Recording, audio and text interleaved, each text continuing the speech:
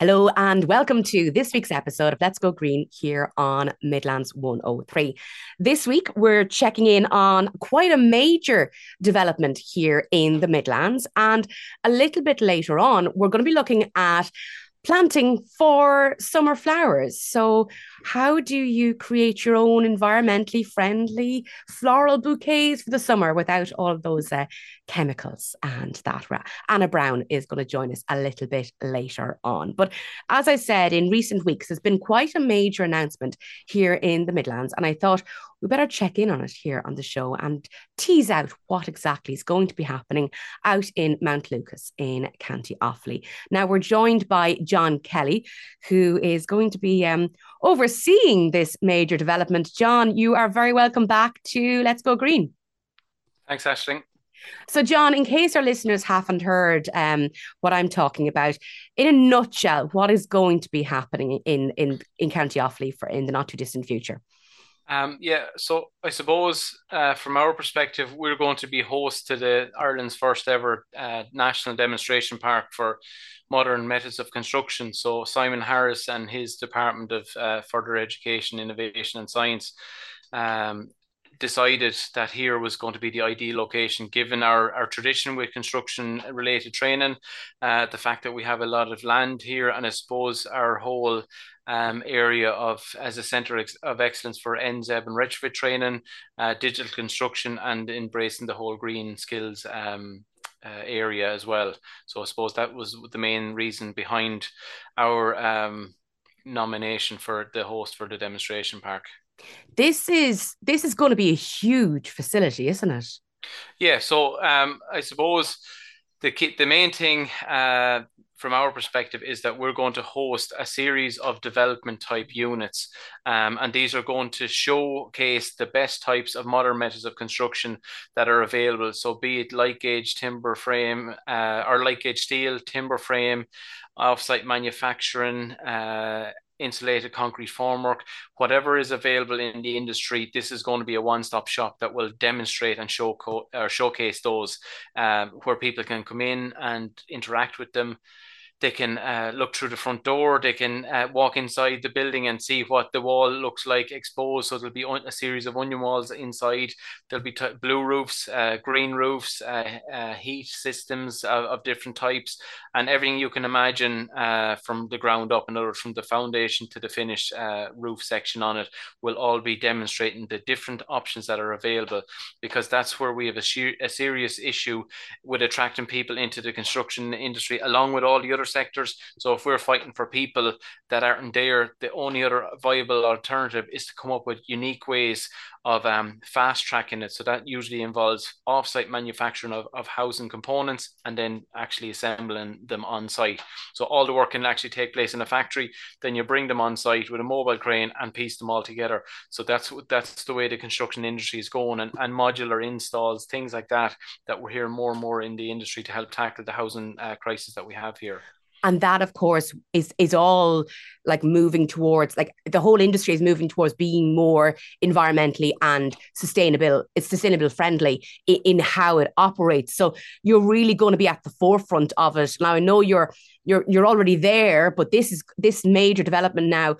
Is this when you say to get people in and get that impact so that things can start happening quickly? So is this separate then to, like, I know a lot of people listening might have had members of the family go to college to do like a course in construction, or what will the offer be here?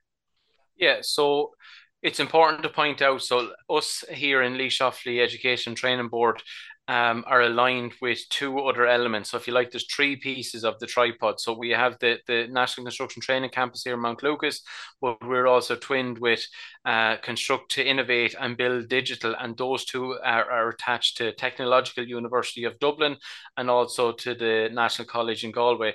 And what they will offer on their side will be the fact that they're third level, they'll offer the research and development areas. So they will have graduates that will come down here, interact with the buildings, stay in the buildings, and kind of work on energy performance and do up case studies of how the building performs And obviously, as you said, Ashing, there, it's all with the idea of sustainability, renewables, and energy efficiency. So that will be their elements of it. But what we will do, because in Laois Offaly Education and Training Board, our remit is levels below third level. So we aim to use the construction pathway to train them in the areas below those levels, but we will focus on practical application underpinned with the theory, but more importantly, how you physically carry out the task. So we already provide, like last year, we provided training to over 2,000 people in the areas of nearly zero energy buildings and retrofitting. So that was all practical based training that would have taken place here in Mount Lucas. And then we will complement that with the modern method of construction. We've already started pre kind of development here. One of the other training team members, Yvonne Foy, she does a lot of the training in those areas. So whether it's Revit, Tekla, all different types of lean management and sustainable buildings, they're all covered currently. But what we'll focus on is the complementary programs that will address the practical skills that are required to actually install these new buildings and more importantly, these types of buildings that are going to be new to Ireland, but they'll help, again, like I said, help us solve the housing crisis and be able to build on a much more rapid scale that we can scale up quickly by, in other words, on a housing development that has 200 houses that takes whatever amount of time. With modern methods of construction, you will be able to exactly set out in a timeline how long it takes to build one house or a set of two semi-Ds, and then you just replicate that because it's all done on efficiency and off-site manufacturing, on-site assembly, and that's it. Okay. So now, look, Mount Lucas is quite a rural part of County Offaly, and for most of us, we know it as the bog. What does this mean then for the landscape of the area? Will the community around be affected by this? Will they be able to see this development? Yeah, well, I suppose, look, the fact that you've nearly answered the question, we are remote, but anyone that lives in around kind of Dangan, Eden, Derry, Portarlington, those areas, they've seen the landscape changing naturally over the last number of years with the introduction of the Bord na Móna bogs being dotted with wind turbines. So if you like, when Laois Offaly Education Training Board took control of Mount Lucas in 2016, there was one wind farm development with 28 turbines behind us. Now we have two more wind farms are fully completed, and there's a fourth one on the way. So there's planning permission for 100 turbines in the area, and I think we're up around heading for 60 at the minute. So that's happened naturally, but I suppose to complement that, we are linking in with Bord na Móna here directly, and what we would love to achieve here is an energy park type scenario where all the buildings that we have here are actually powered by renewable energy.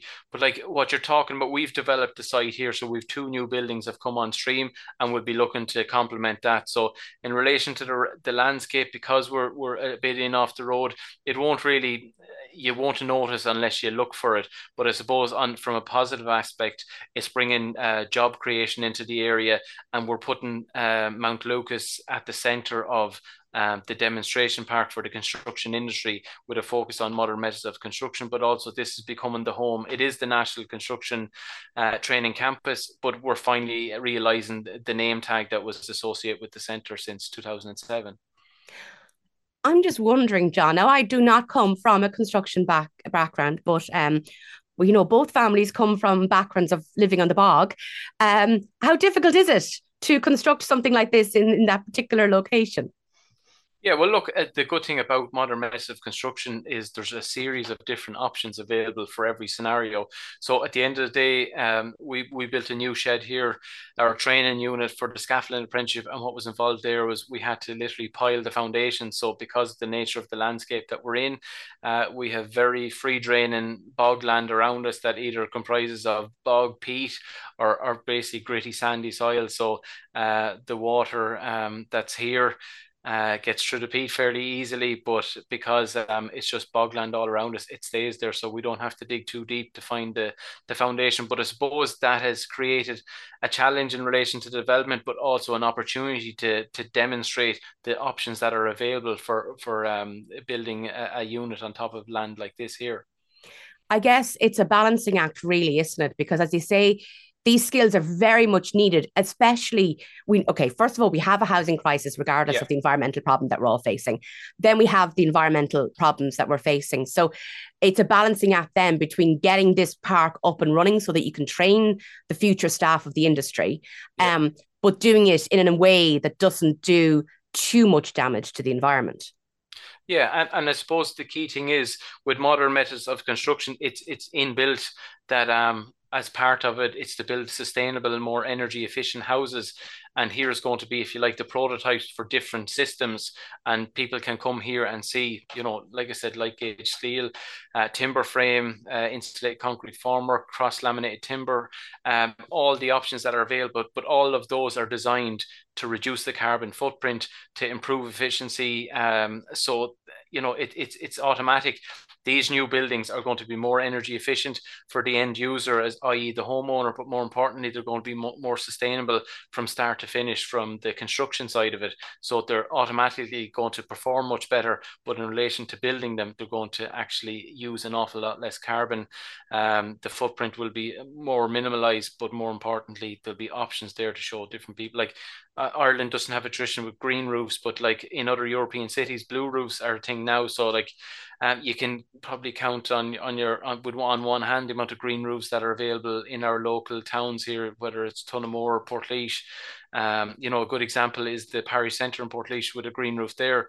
But if you talk to people about blue roofs, they don't exist around our region. So What is a here, blue roof? so it's just effectively your green roof is like a sustainable organic material grown on top of the building that uses the rainwater and harvests them to maximize it. A blue roof just uses the rainwater differently. So it helps cool down a building if required in a large kind of residential type, or not residential, commercial building, but also it just filters the water that's fallen from the sky, as opposed to down through stormwater and out.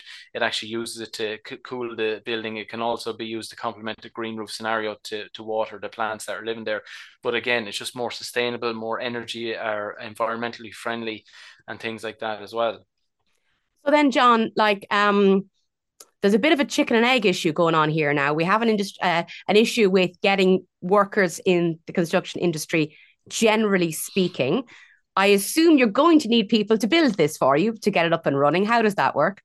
Yeah, so look, obviously because of the nature of the scale, so we would have received sanction from the department. So that's all working in the background with the procurement team. And there's an oversight committee which has representation from the different departments, and SOLAS, which would be our funding body. And then obviously Laois and Offaly Education Training Board sit on that committee as well. So that's all, if you like, working in the background. And there's tenders that have gone out and planning applications. And so that's all going on in the background. But the aim of this is to provide a window into the construction area as a career opportunity, because currently everybody is the same. It's not specific to construction. It's pan-sectoral. Every sector is looking for people. But what we're trying to do is raise the profile of construction by showing, like, there's lots of different things here. Like it's potentially how to save the planet, how to solve the housing crisis, how to develop a sustainable career for yourself. These are all the elements that we're hoping people will, when it comes to the Leaving Cert, whether they sign up for a CAO course in college, or whether they fill in their CAO form to do an apprenticeship. But the area of construction is a huge area of growth, and like the Housing for All is 400,000 houses. The National Retrofitting Plan is 500,000 homes to be upgraded. So there's huge opportunities for both young males and females that are in maybe transition year, third year, starting to think about their career, that construction is an option. And it's so vast, the opportunities Yeah. available within construction. So this is just one element that we're focusing on here, with the nearly zero energy buildings, and then heading to zero emissions buildings in the near future, and then MMC, digital construction, all those. And it's great to say that in a rural part of Offaly, that we will be the centre of this for the whole country. There won't be a second demonstration park. This is the government's only park that will be in Ireland. There's one that was visited in kind of preparation for this in the UK, but like they have two of them, one in Scotland, one in London, Watford. and that's for the whole of the island there, whereas this is going to be the showcase within our island, to try attract people in, but more importantly to show people what it looks like. And we should say as well that through Laois Offaly Education and Training Board, there are courses already underway. So if people are interested, they can now maybe look ahead to next September and applying for those. How soon then? Because obviously these things take time, and it has to go through the processes. Do you know when you'll be opening to students? Yeah, so in relation to the training, that's up and running already. In relation to the demonstration park, that will be the final piece of the jigsaw. So we work very closely with the industry. So we work with the Construction Industry Federation, the SAI, the NSAI, so all the entities that are responsible for the policies that are involved in the construction regulations. So we've already convened a consortium to look at identifying courses. We have some of them up and running already, and they're all available on our website, www.mountlucas.ie.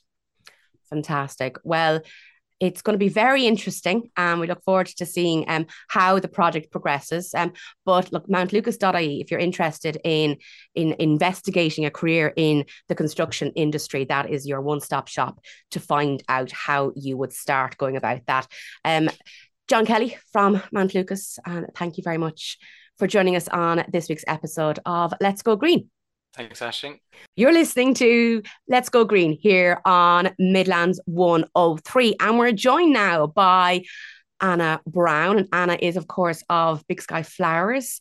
Anna, you're very welcome back. Thank you. Thank you. Thanks for having me, Aisling. It's lovely to be back. Now, Anna, I'm not massively into doing my garden or anything like that, but I do love summer colour, or like the colour of flowers in my home. And I know that, like, as I try to be more environmentally friendly and all of that, and as we all do it, I'm very conscious of maybe buying the imported flowers less. I'm no saint. I haven't completely banned them, but doing that less. And it can be hard to know where to start to grow your own, especially if you're not green fingered, and especially if you don't have much space to work with. So now that we're in February, and I won't get into the argument, but we're heading towards spring. Let's put it that way. Yeah. Because I know people have strong feelings on whether or not February is in fact spring. Where do we start? How do we get ourselves going? Okay, so I'm going to just focus on one particular kind of flower now, because there's one that actually is perfect to be growing now. And I'll give a little bit more detail on how you do it, so that'll be a benefit to your listeners. And that flower is sweet peas. So sweet peas, they're so colorful, they're beautifully scented, and they have this thing where if you keep picking them, they'll keep producing more flowers. People don't know, they don't realize, they like, the flower comes in their garden, they think this is lovely.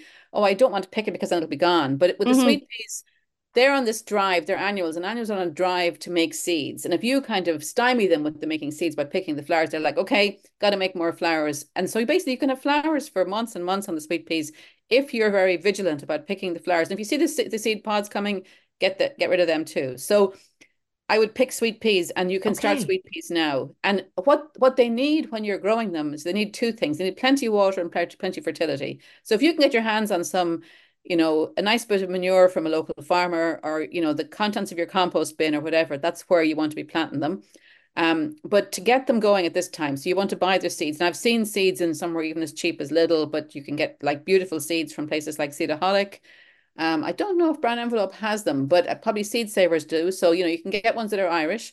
And you want to soak them overnight in a glass of water. And that's the trick, isn't it? It just means that they, like, if you put them in the ground dry, that's fine, but you get them to germinate an awful lot more quickly if you soak them in water overnight. And some people like to nick them, with this a little, but to me, that's like, I'm likely to cut myself doing that. So you don't have to do that. So basically you soak them in water overnight, and then the next day you're going to put them into, sweet peas don't like the roots disturbed. So if you've got some toilet rolls, they're ideal to grow them in. You fill up with compost. If you haven't got, and I've actually been doing something recently where I'm taking a milk carton, those kind of Tetra Packs, I'm cutting it along the side, and that holds 8 toilet rolls perfectly. So you've got this totally recycled way to grow your sweet pea, and you want to grow them inside then initially. So you put them 1 or 2 seeds per toilet roll, or, if you've got the modules, use those as well, or root trainers. So you'll get your sweet peas to germinate more quickly because you soak them overnight and they like the warmth. But the second you see the top of the sweet pea coming out there, you want to get them outside, because what happens to people is they get them to that point, they leave them inside. The sweet peas say, oh, it's lovely and warm here. I'm going to just grow up really quickly. So you get this thing where the sweet peas become very leggy and they're Okay. not very healthy. You know, you want like nice little butty sweet peas, not big, tall Kate Moss sweet peas. So once you see any bit of green coming at all, they will be fine outside. They can tolerate snow, they can tolerate frost, they can tolerate lots of rain. And so at that point, you've got them where they're, you know, they might not tolerate mice. So you want to keep them maybe up high where the mice can't get at them, because the mice will go in and eat the seeds on you. But people make the mistake where they leave them inside and they get, you know, long stringy, but they once they've germinated, they don't need to be inside anymore. Get them outside. And then when they get to be a decent size, pinch out the tips as well. So you want them to kind of grow lots of stems from the side. So when they've got maybe to the point where they're maybe, I don't know, you know, maybe 3 or 4 inches tall, just take the tops off them. That'll make them bush out more. So you'll have more stalks going up, whatever you're going to support them on, to grow. So once they get to be a decent size and you think the weather has improved, maybe like kind of middle of March, maybe the end of March, depending on how the weather's going, they can go into the ground then. So you can put them into the ground where there's a fence to climb up, or you can put some sticks in the ground, make a teepee, grow them up that, or you can put them in a really large pot will work for them. But you want a really large pot full of all the nice compost you can find. And actually, I'm inclined to put like a used nappy at the bottom of that sometimes, Okay. because, you know, nappies are designed to hold water Mm-hmm. or liquids. And if if you put that at the bottom of your pot, you'll actually have a really good way to, like, people buy the crystals, but you don't need to, you know, you can find somebody with the child, put And the nappy in. ask for a And nappy. Right. Okay. yeah, Yeah. Yeah. yes, that's kind of a good recycling tip. You know, you I can have use a I can have if you cousins like, who've but had babies in the last year, and I do have to weird, visit them. yeah. So right. Okay. So basically you want to put them somewhere that they got lots of food and lots of drink, Okay. and something to support them because they want to grow up tall. That's the So thing with the sweet pea, because they yeah, are they're quite physically light flowers. yes, So they yeah. need But something to support them. yeah, so you know, if you've pruned a bit of hedging or you have some bamboo sticks or you've got some hazel rods, make a teepee and then kind of encourage them. Once they get going, they'll go up on their own, but encourage them initially. And then once they start flowering, pick them, you know, and have them by your bedside. You wake up this gorgeous scent. They're really pretty. And that, so anything else, it's a bit too early to be planting, but the sweet peas can handle being outside. They can handle the frost. They're a really good thing to start now. And I think they're great for kids.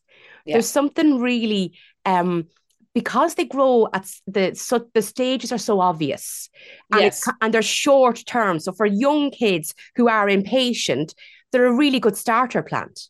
they are. They are. Yeah. Yeah. And it is important to get kids involved in Yeah. doing things like this. Um, you mentioned Irish seeds are the cheaper seeds. Like, we should really be trying to get Irish seeds, or at least Well, looking. if you were growing wildflowers, you should absolutely try to not introduce, you know, genetics that are not. But for something, you know, I mean, we grow zinnias, we grow dahlias. These are not native, but they're still things that, you know, pollinators will enjoy and like. So I just think it's good to support Irish businesses. Mm-hmm. So I would encourage people to, you know, to get the seeds from Seedaholic if they can, because there's a huge selection. They'll have them to you in no time at all. Like you order on Friday night and, you know, Monday morning you have the seeds nearly in the mail. So something, you know, somebody like that, they're an Irish business, so it's nice to support them. Mm-hmm. And obviously the carbon footprint is lower if they're not coming from so far away. So that's a good thing too. But you know, the big chains have them as well, and you know, it's good to have, like, flowers are just, I just see like the cherry blossoms coming now, and flowers are such a, they're like, you know, we'd be dead if we didn't have flowers. You know, Oh, because look, flowers become the fruit, yeah. and flowers help to be like, there's so much that's important. Like flowers seem like a very frivolous thing, but they're not at all frivolous. They're actually very serious. And you know, they're the things that keep life on earth going. You know, when plants evolved to have flowers, so many things became possible because of that. So, you know, flowers are really, they're quite a serious thing, and we should absolutely try and grow as many flowers as possible. You know, if you've got a lawn that's just grass, nothing is living in that grass. Nothing has a habitat that's just grass unless you let it go to seed. Having flowers is a habitat for lots of creatures. So, absolutely something that we should definitely be trying to do. Encourage people to have as many flowers as possible in their garden. I really like that you've made that point, because I do think that we think about flowers as being frivolous and fluffy, and something. I suppose we think of flowers as being something that provides us pleasure, we don't think of them beyond that, that they have a really important purpose in helping us have food and then supporting the bees and all of that. Like, I mean, there's so many fruits, there's so many vegetables. I mean, tomatoes, no flowers, no tomatoes. You know, and tomatoes, like Italian food is gone without tomatoes. You know, so many things are gone without tomatoes. So yeah, flowers are a very important part of the biodiversity and us being alive as human beings on the earth. Thank you very much for that, Anna Brown. While I have you, Anna, and I know it is early and the ground is still quite hard and cold, is there anything that we could be doing to just prepare for the warmer weather at this point?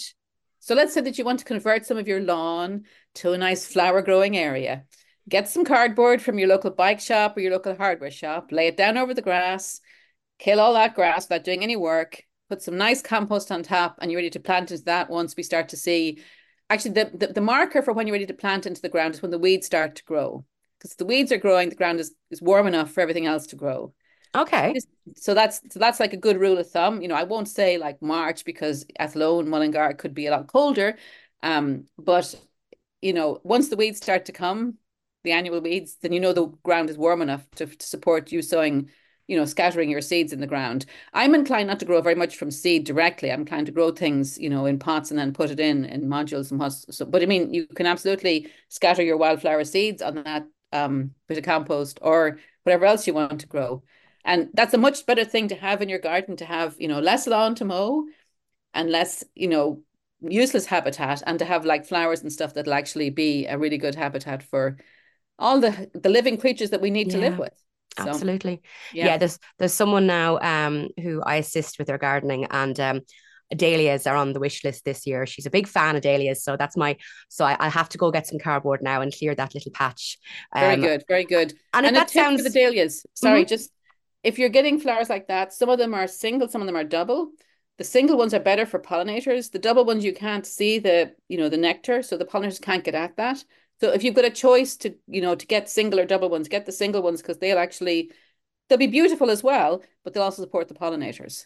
So when you say single or double now, they're the kind of is it how do I? So if you can see the yellow bit at the middle, you know where the pollen is, if you can see that, it's a single. If you can't see it, it's double. Okay. Perfect. Right. Okay. So look for the single. Yeah, that's the simple way to look at it. Yeah. I do love the idea though of putting the cardboard down. And because it's not labor intensive and any of us can do that. Absolutely. Will that eventually go moldy, or like, does that matter? Like, do we have to worry about it? Love eating that cardboard. The worms will turn the cardboard into lovely humus for your soil. I mean, if it's got covered in tape, take the tape off, take the staples out. But other than that, it will actually break down. It's a nice organic material. It breaks down into the soil. It actually helps the soil be richer because you're adding organic material is a good thing. There's no downside to it. And worms, like if you pull up that cardboard in a few weeks' time, you'll see like loads of worms having a really big party there, having lots of babies and really enjoying having that cardboard there. So they will appreciate that.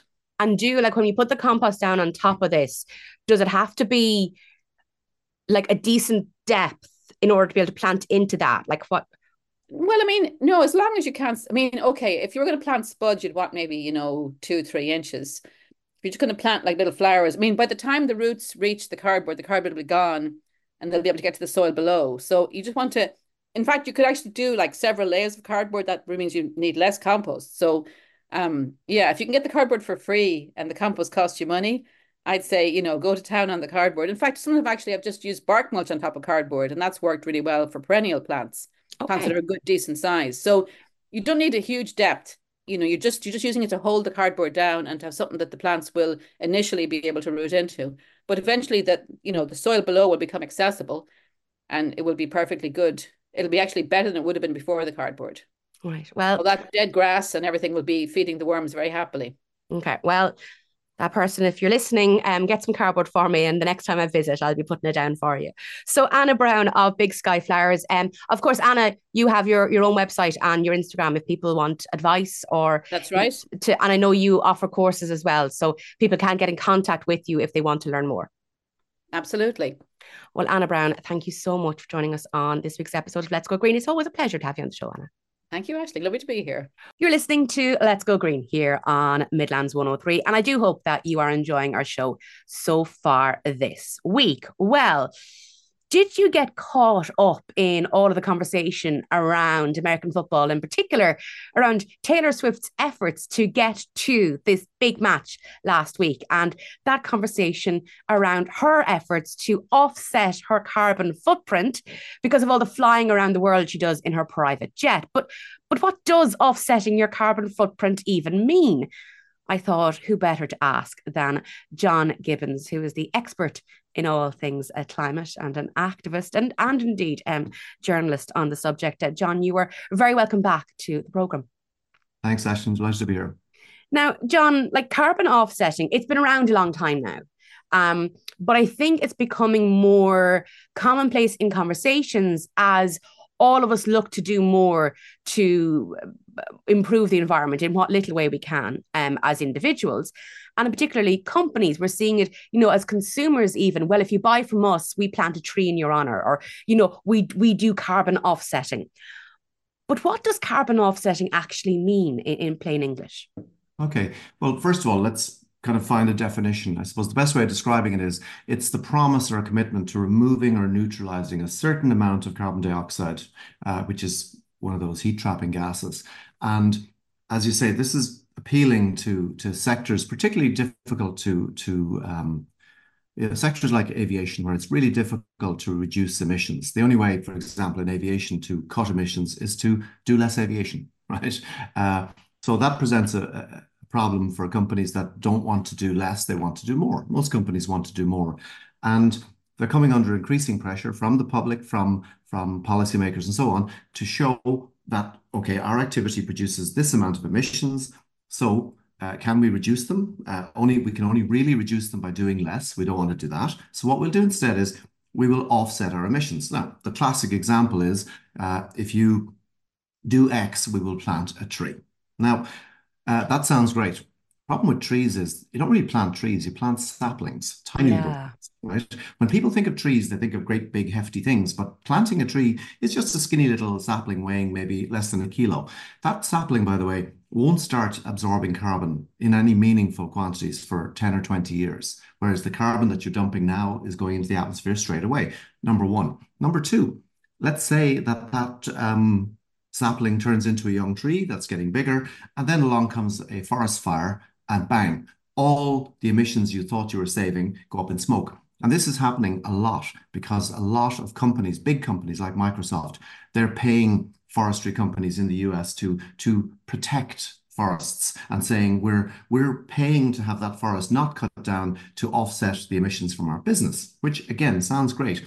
And millions of acres of carbon offset forests in the States have burned down because of climate change. So the very thing that you're trying to offset is actually making your offsetting more and more difficult. Okay, that's probably yeah. And like I've seen it an awful lot, like different companies and their advertising, that they even like if clothing stores now, like you're going in and you're picking up something new and it might say, okay, made from this jumper's made from recycled polyester, etc. Or we've planted for every item we sell, we plant trees.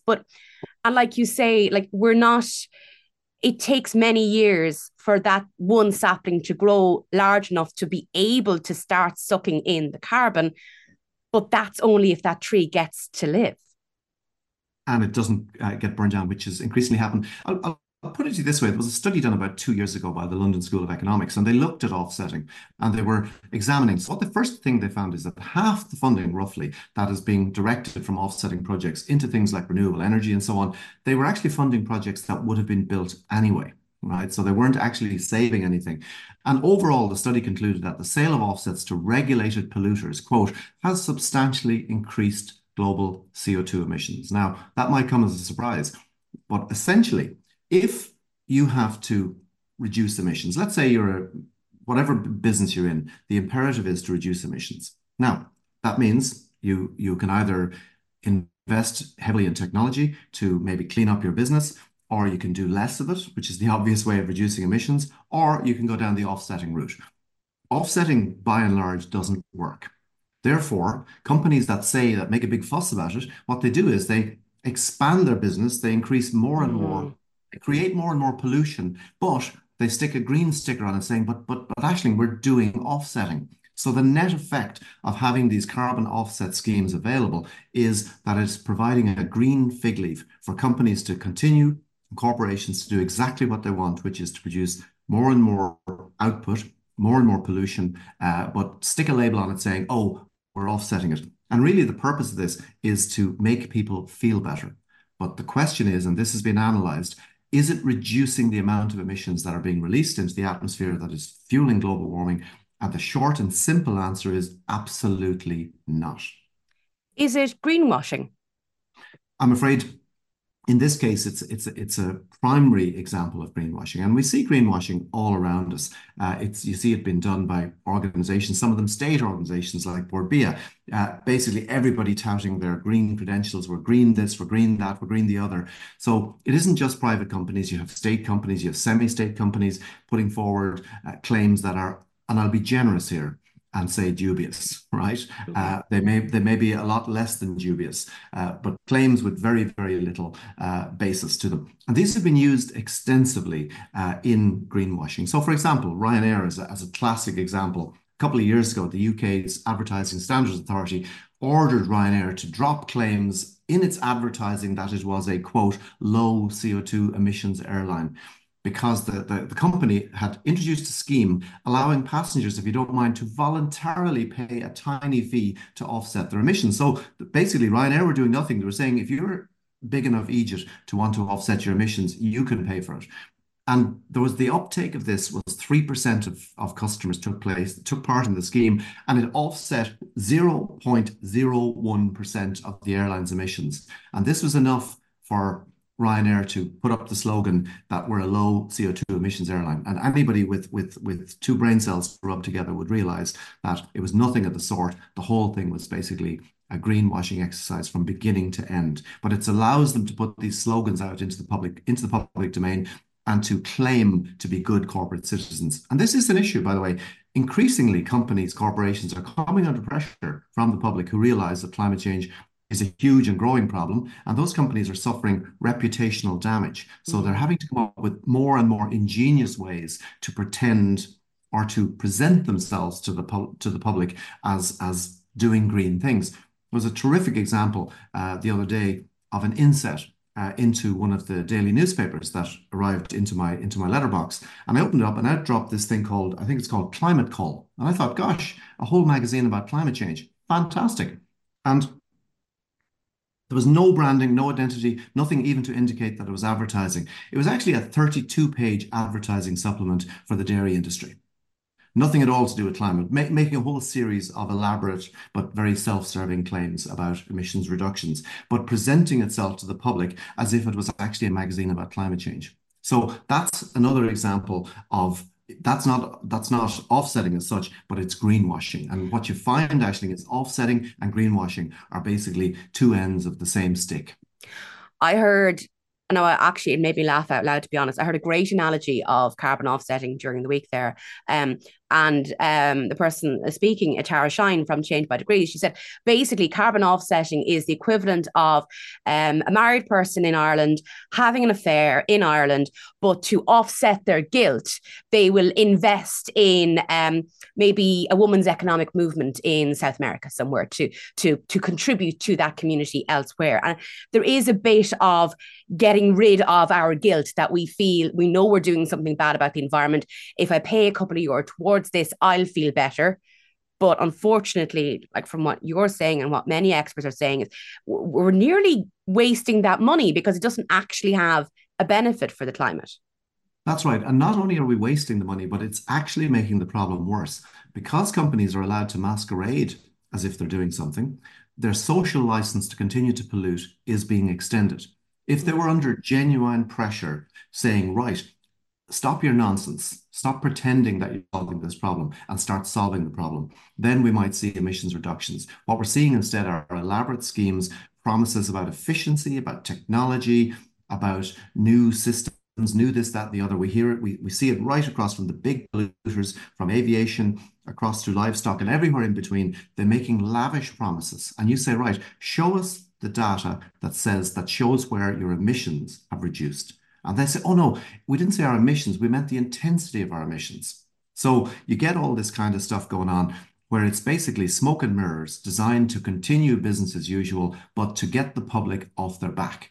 Because companies like this, they feel very uncomfortable when the public say, well, you're being a bad corporate citizen. I don't want you to be burning down the future for my kids. So they need to have a story.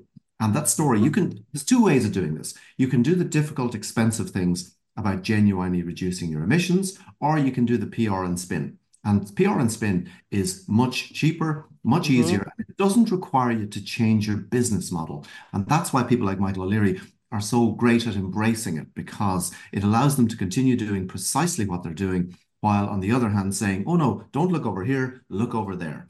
And that essentially is what carbon offsetting is about. Now, there was another study done on this by a guy called Mark Carney, UN Special Envoy on Climate and Finance. And he pointed out that there's no binding international rules governing the whole area of carbon offsetting.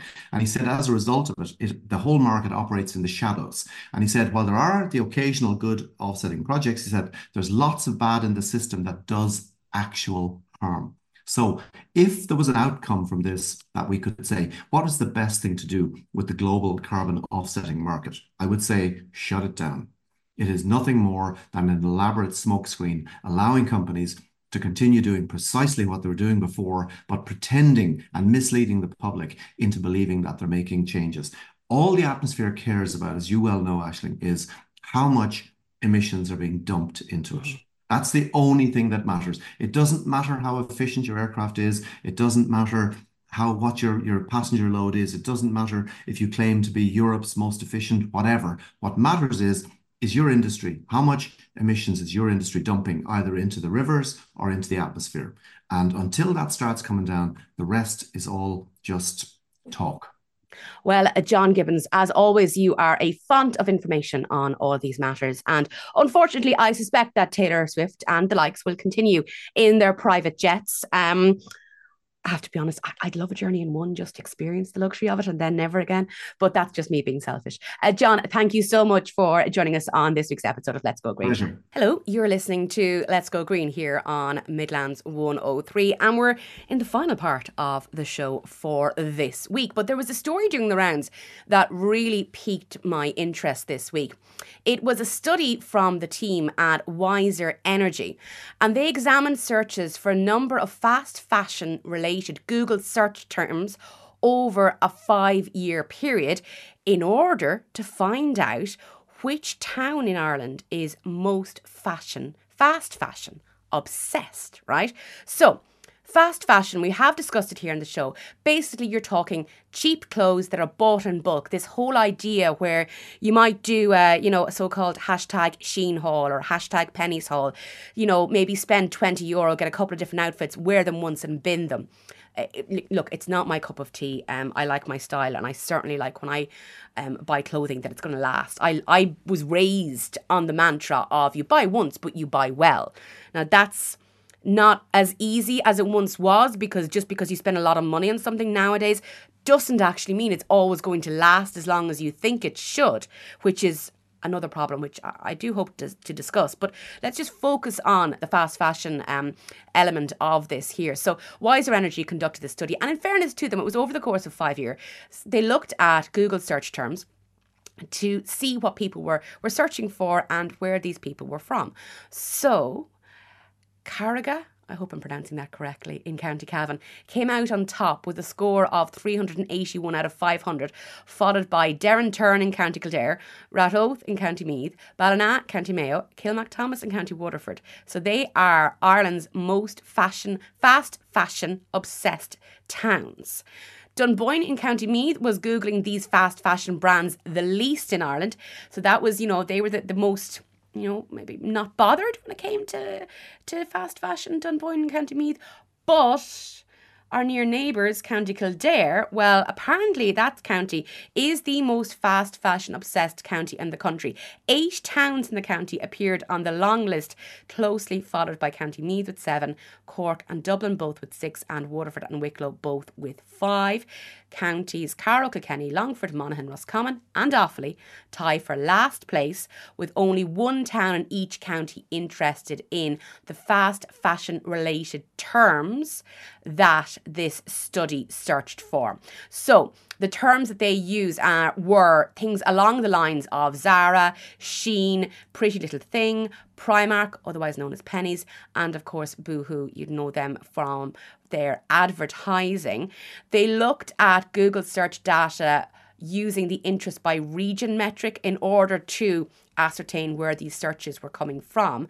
And they then calculated what they found on the basis of an awful lot of search data, it has to be said, right? And they added different values and different levels of ratings. But the study is really interesting, and it does go to show that we as consumers are contributing to this problem as much as it is being generated by industry, you know. So we do have a massive role to play, and it's worth looking up. So that's the study by Weezer Energy, and if you just Google the fast fashion capital of Ireland, it was released to mark the start of New York Fashion Week, and that's where, you know, the people at Weezer, who pride themselves in being sustainability experts, went to town, basically, looking at where we are. It's not necessarily a problem elsewhere.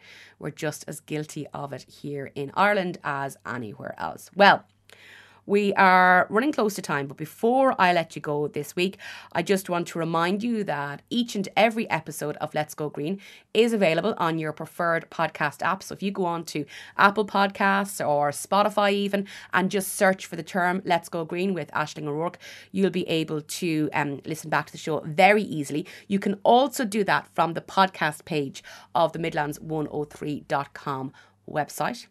And the Midlands103.com website is where you can get in contact with me directly. So if you want to get involved in the show, if you've got something that you want to put forward to me, have a chat with me about something you think might be of interest, send me a message. Go on to Midlands103.com, click on the on-air team, look for my name, Aisling O'Rourke, and send me an email directly from there. You can also send me a message directly on LinkedIn. Just look up Aisling O'Rourke. But as I said, that is all we have time for on this week's episode of the show. Have a great week. Thank you very much for listening. Thank you, as ever, to everyone who contributes to the show. And stay safe, and we'll be back here in Let's Go Green same time next week.